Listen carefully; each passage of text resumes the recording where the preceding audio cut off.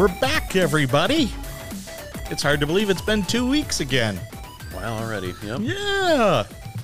I want to make a special shout out to all my family members. I think they are the only ones that maybe listen to our podcast. Hi, Mom. Love you.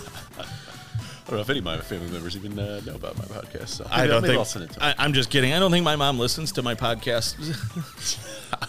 It's really sad. So sad. Ever since I moved out of the basement.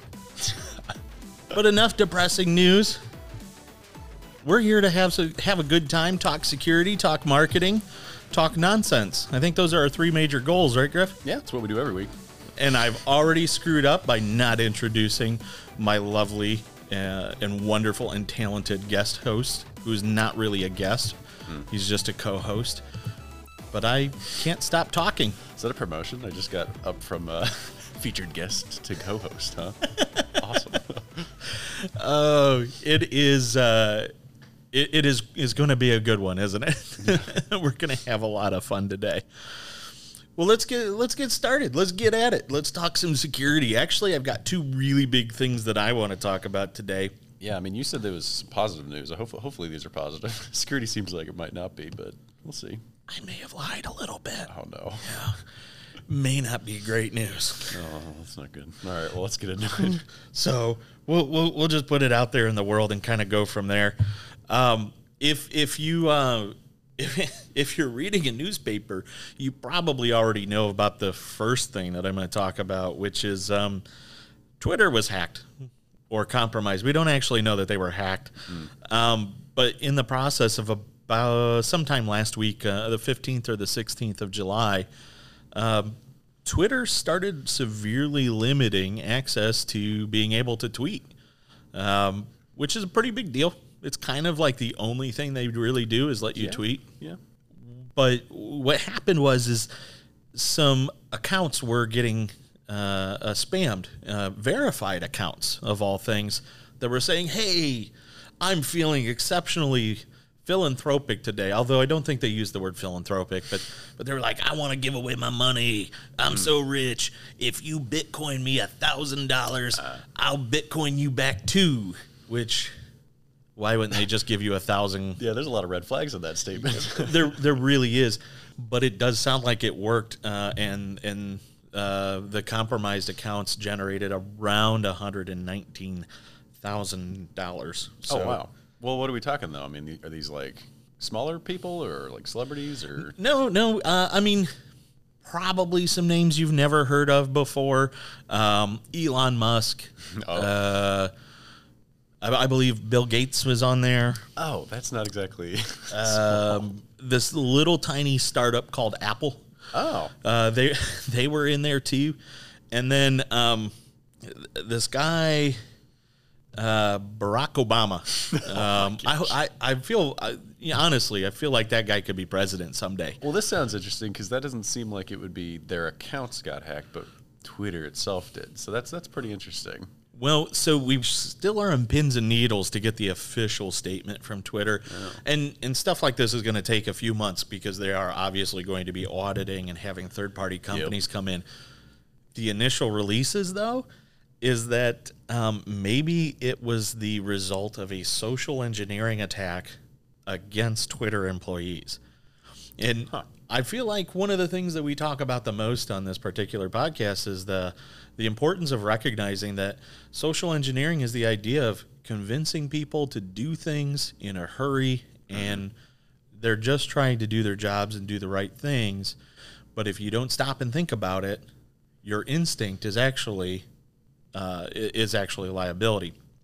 And so what they think happened is several maybe support members or what have you gave and reset passwords or allowed access to unauthorized apps. We're not really sure what's going on there. We just know that these unverified accounts had legitimate postings, basically. They it's not like the accounts were compromised in that respect. It's not, hey, Bill Gates, founder of Microsoft, gave up the password. Yeah. Thankfully. I mean, how bad would that be?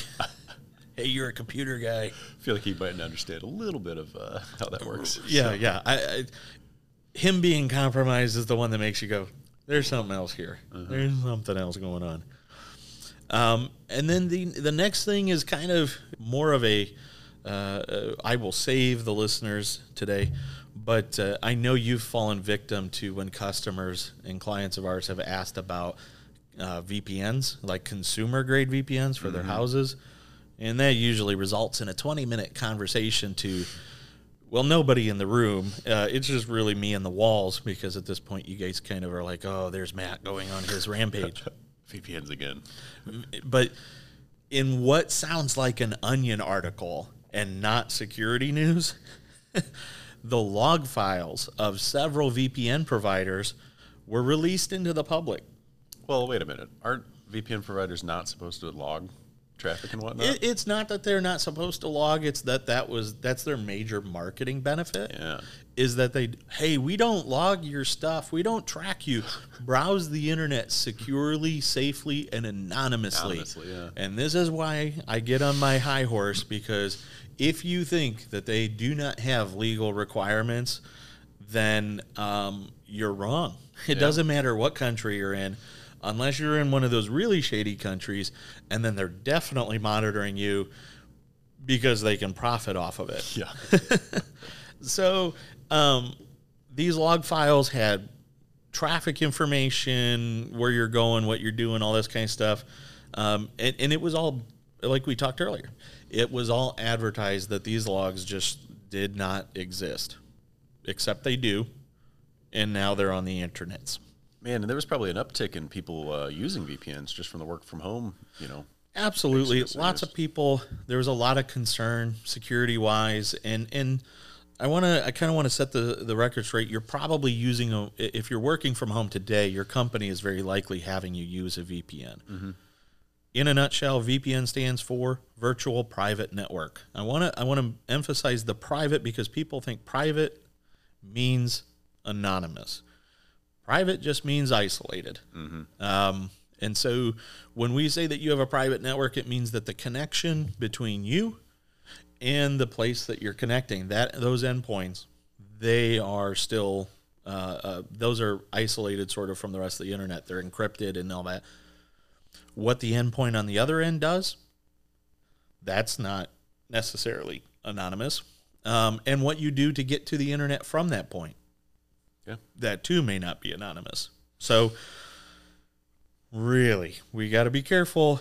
Just because, it sounds like it's the greatest thing in the entire world does not mean that it actually is. And that VPNs, while they are a great way to secure your connection so that you can access private data, they are not. Private does not mean anonymous. Private just means encrypted between the two endpoints. So these providers, I've always kind of claimed them to be a hoax. And this just proves that. And, I'm going to act like I've been there before. But I was right. So what do you say to people who are using it for, like watching Netflix and, for videos that are not available in your country or something like that? Because that's not necessarily, work-related. You're probably not giving that much information to people that are, caring about what you're watching. You're skating the rules a little bit on that. And I think if you're going into this idea that your data is not anonymous, the issue that I see is that you're really trusting your anonymity with another company that you don't know what their motivation is. Yeah. And so you don't know what they're doing or not doing. And a lot of countries have laws in place with service providers, including VPN providers, where they cannot tell you that you are being tracked. So that means that if I'm being tracked from the standpoint of them wanting to know what I'm doing and what I'm putting out there, that provider can't say anything, and they have to comply. No different than an ISP has to comply. So you just don't know, and you will not know. Now, there was a practice with some of these providers, but they gave up on it, where they did what were called warrant canaries. And what would happen is you would log in and you'd be greeted with a web page that says, we are not tracking this session, right? Cool. And what would happen is, to skirt the legal requirements, if they were tracking your session, they wouldn't show that banner. But people never realized that they were doing that, so it was kind of a moot point. So they kind of stopped doing it. So the concept being is they would always tell you you weren't being monitored unless you were being monitored. So anyhow, VPN, not a reliable way to anonymize your traffic. If you're using it because you're trying to circumvent some advertising, this can help that condition. Or you mentioned maybe you're trying to watch something that is overseas. You're trying to get around region locks. Those aren't always successful either, because the major carriers, their IP blocks end up being identified by the providers. Netflix blocks a lot of VPN providers. Ironically, we had one for some parental control software, and on mobile devices, they use a VPN to track and filter that data. Yeah. And kiddo couldn't access the internet, or couldn't access Netflix. So Netflix identified them as a VPN provider and straight up blocked them. Wow. So just a couple real big things there. Those are two large things. I mean, Twitter being scammed, basically. That's a big deal, man. Jeez. And we probably won't find out more about this for another couple months, but I've been keeping my eye on it because it is interesting, and it does show, it doesn't matter if you're one of the largest IT companies or largest IT services that is out there on the web. Social engineering is real, and you need to be educated. You need to stay alert. You need to pay attention, and always take a deep breath before you actually respond. Make sure you're following protocol, because we live in a world, unfortunately, where protocol has to usurp, that goodness, our natural tendencies. So how would one be able to teach their employees and whatnot how to circumvent something like that? How do they learn those? We enforce the idea and the concept of continual training with all of our clients, and of course we have a security essentials package that bundles a bunch of services together that includes video-based training. This is always a great way. Education. Number two, using an offline method to verify. If you get an email demanding something be done right away, make a phone call to the person. Don't ask them what phone number you want them to call. Use your CRM system to call that person and verify the information. Yeah. Because obviously, if the email's been compromised and you say, "Where do you want me to call you from?" you're going to get the bad guy's information. Yeah, don't look at the signature. It's probably... move aside. But there's a bunch of telltale signs that you can use, and we encourage everybody to do that. The other thing that we do with our clients through the Security Essentials platform that we have is we actually simulate engineering but through phishing attempts, and we track those. And so the idea is, our goal is not to gotcha anybody. We want everybody to succeed these, but we want them to know why they failed, because we want to build a culture that says this is what you need to do to stay safe. Mm-hmm. So it's not an option anymore. Small businesses are the target of all of this. Ransomware has been hitting people quite hard. It used to be ransomware was really just for the big guys. It's for all of us. So we need to take it seriously. Security is important for everyone. Mm-hmm. But maybe we can move on to less depressing news. I already mentioned that this was supposed to be an exciting podcast, Griff. I'm kind of letting the people down. Yeah. Well, I got some cool news for hopefully small businesses. More so probably the second a little bit. But recently, actually last Wednesday, Snapchat announced that it's beta testing brand profiles. And Snapchat has always been, user-based. So you've never been able to have like a company on Snapchat. Before, if you wanted to do that, you kind of needed to do an organic attempt. You could start posting stories and get followers and that type of thing.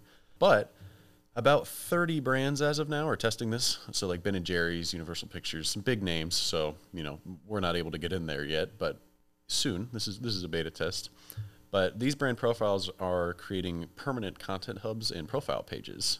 So basically, you're able to have kind of like what Instagram would have. You'd have your bio, links, and things like that as a profiles, and that's kind of the closest social platform that is like this. Instagram has stories. Instagram has links when you get to a certain amount of followers, things like that. So I'm kind of comparing it to that. But Snapchat is allowing people to advertise within their platform, and we're questioning whether or not people are going to be getting notifications, push notifications on brands and stuff now.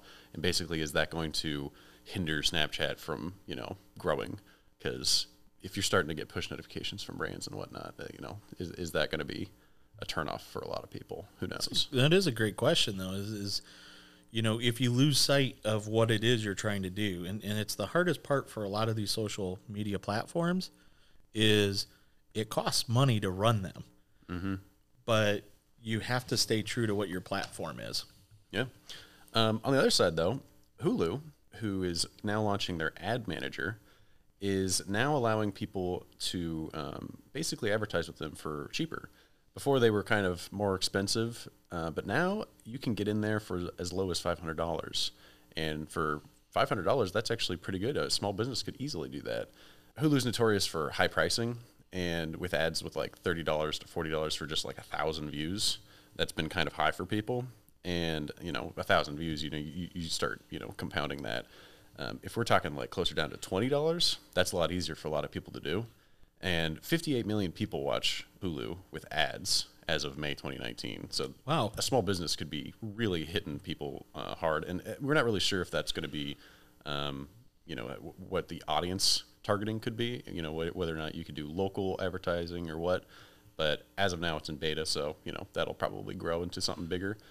But Hulu's low minimums, are giving small operations the ability to start experimenting at least. I'm actually pretty excited about this as a consumer. Yeah. This sounds bad, but how often do we watch a streaming platform and you see the same 3 commercials every commercial break, and you're forced to watch them? Mm-hmm. Wouldn't it be interesting to see like your local HVAC company or plumbing company? I think this could actually be a great thing, even for the bigger guys, because right now, if I'm watching, I'm getting burned out on those ads. Mm-hmm. But if there's a lot of variance, I may not move. I may be like, I wonder what's coming up. Yeah. I think I watched, I binged a show last year, and I think every single advertisement when I was watching that show was just Matthew McConaughey talking about wild turkey. And I'm like, all right. The worst is when it's that commercial, and then when that commercial ends, it's the same commercial. It's crazy. And you're like, man, I hope they aren't paying for this view, because the last thing I want right now is wild turkey. Yeah. I want a little Sazerac. But yeah, this is going to be, I think, quite a big change for people. And the minimum being $500 to get in there, that's quite a big deal. I mean, people think Google ads are expensive, but you're talking LinkedIn or Hulu before, they were pushing some serious numbers. So this is a nice change of pace. So keep your eyes peeled for the Lighthouse IT podcast advertisement on Hulu. Unless you pay for premium, I guess. But I do pay for premium. Yeah, I pay for premium now too. So I scrapped cable, and now we're at the point with all of the streaming services. I feel like I'm paying about the same as I did for. That's another interesting point, though. Like we're talking about how excited as a consumer we are. There's a chance I might downgrade just to see what it's all about. I'd be curious to see, like Wojo's or something like that, talking about. And if you're saving, you can save a little bit of money. Yeah. I think there's opportunity for commercials, especially since we're getting into that space where people are getting, what do they call it? Like streaming fatigue, the pricing fatigue of everybody just wanting 5, 10. If you're HBO Max, you think $15 a month is acceptable. And so you might see people downgrade and want the advertising. So this is actually a really cool opportunity. There's a service I occasionally watch that's not meant to be a free plug for them, but Pluto. I love the American Gladiators channel. Please keep it, please. Where I get to watch all of these old early '90s American Gladiator shows, and Total Wipeout. If I'm honest, yeah. There's now. But it is advertising driven, and this is one of those organizations where I was listening to an interview with one of the guys that is on their team, and he said straight up, because we think there's an opportunity for ad-based streaming platforms to make a run and come back, because everybody's exhausted of paying $3 or $4 a month or $10 a month. And it's free then, yeah. It's free. You get eyes. everybody else pays for it. So this is actually pretty exciting. Yeah. I went off on a pretty long tangent there. Who knows, though? We might even get to like the Super Bowl effect where, commercials are what you're wanting to watch at that point because it's the local commercials. Maybe your car dealership's getting kind of crazy, making some crazy commercials. Crazy Eddies. Yeah. So who knows? Well, that's great. That's great. I think what we should do is we should probably just end this podcast right now so we can go watch some Hulu and start evaluating advertisements. So with that, Griff, I'm Matt. We'll catch you all later. Yeah. And if you have any questions, comments, thoughts, concerns, or you just want to know whether or not it's a mole or a growth, hey, get in contact with us at lighthousesol.com/podcast. You can find links to all of the news articles and information that we spouted off to you today right there, as well as have access to all of the backlog of podcasts. And heck, while you're around, check around and see what we can do for you. Really appreciate it. Have yourself a fantastic week.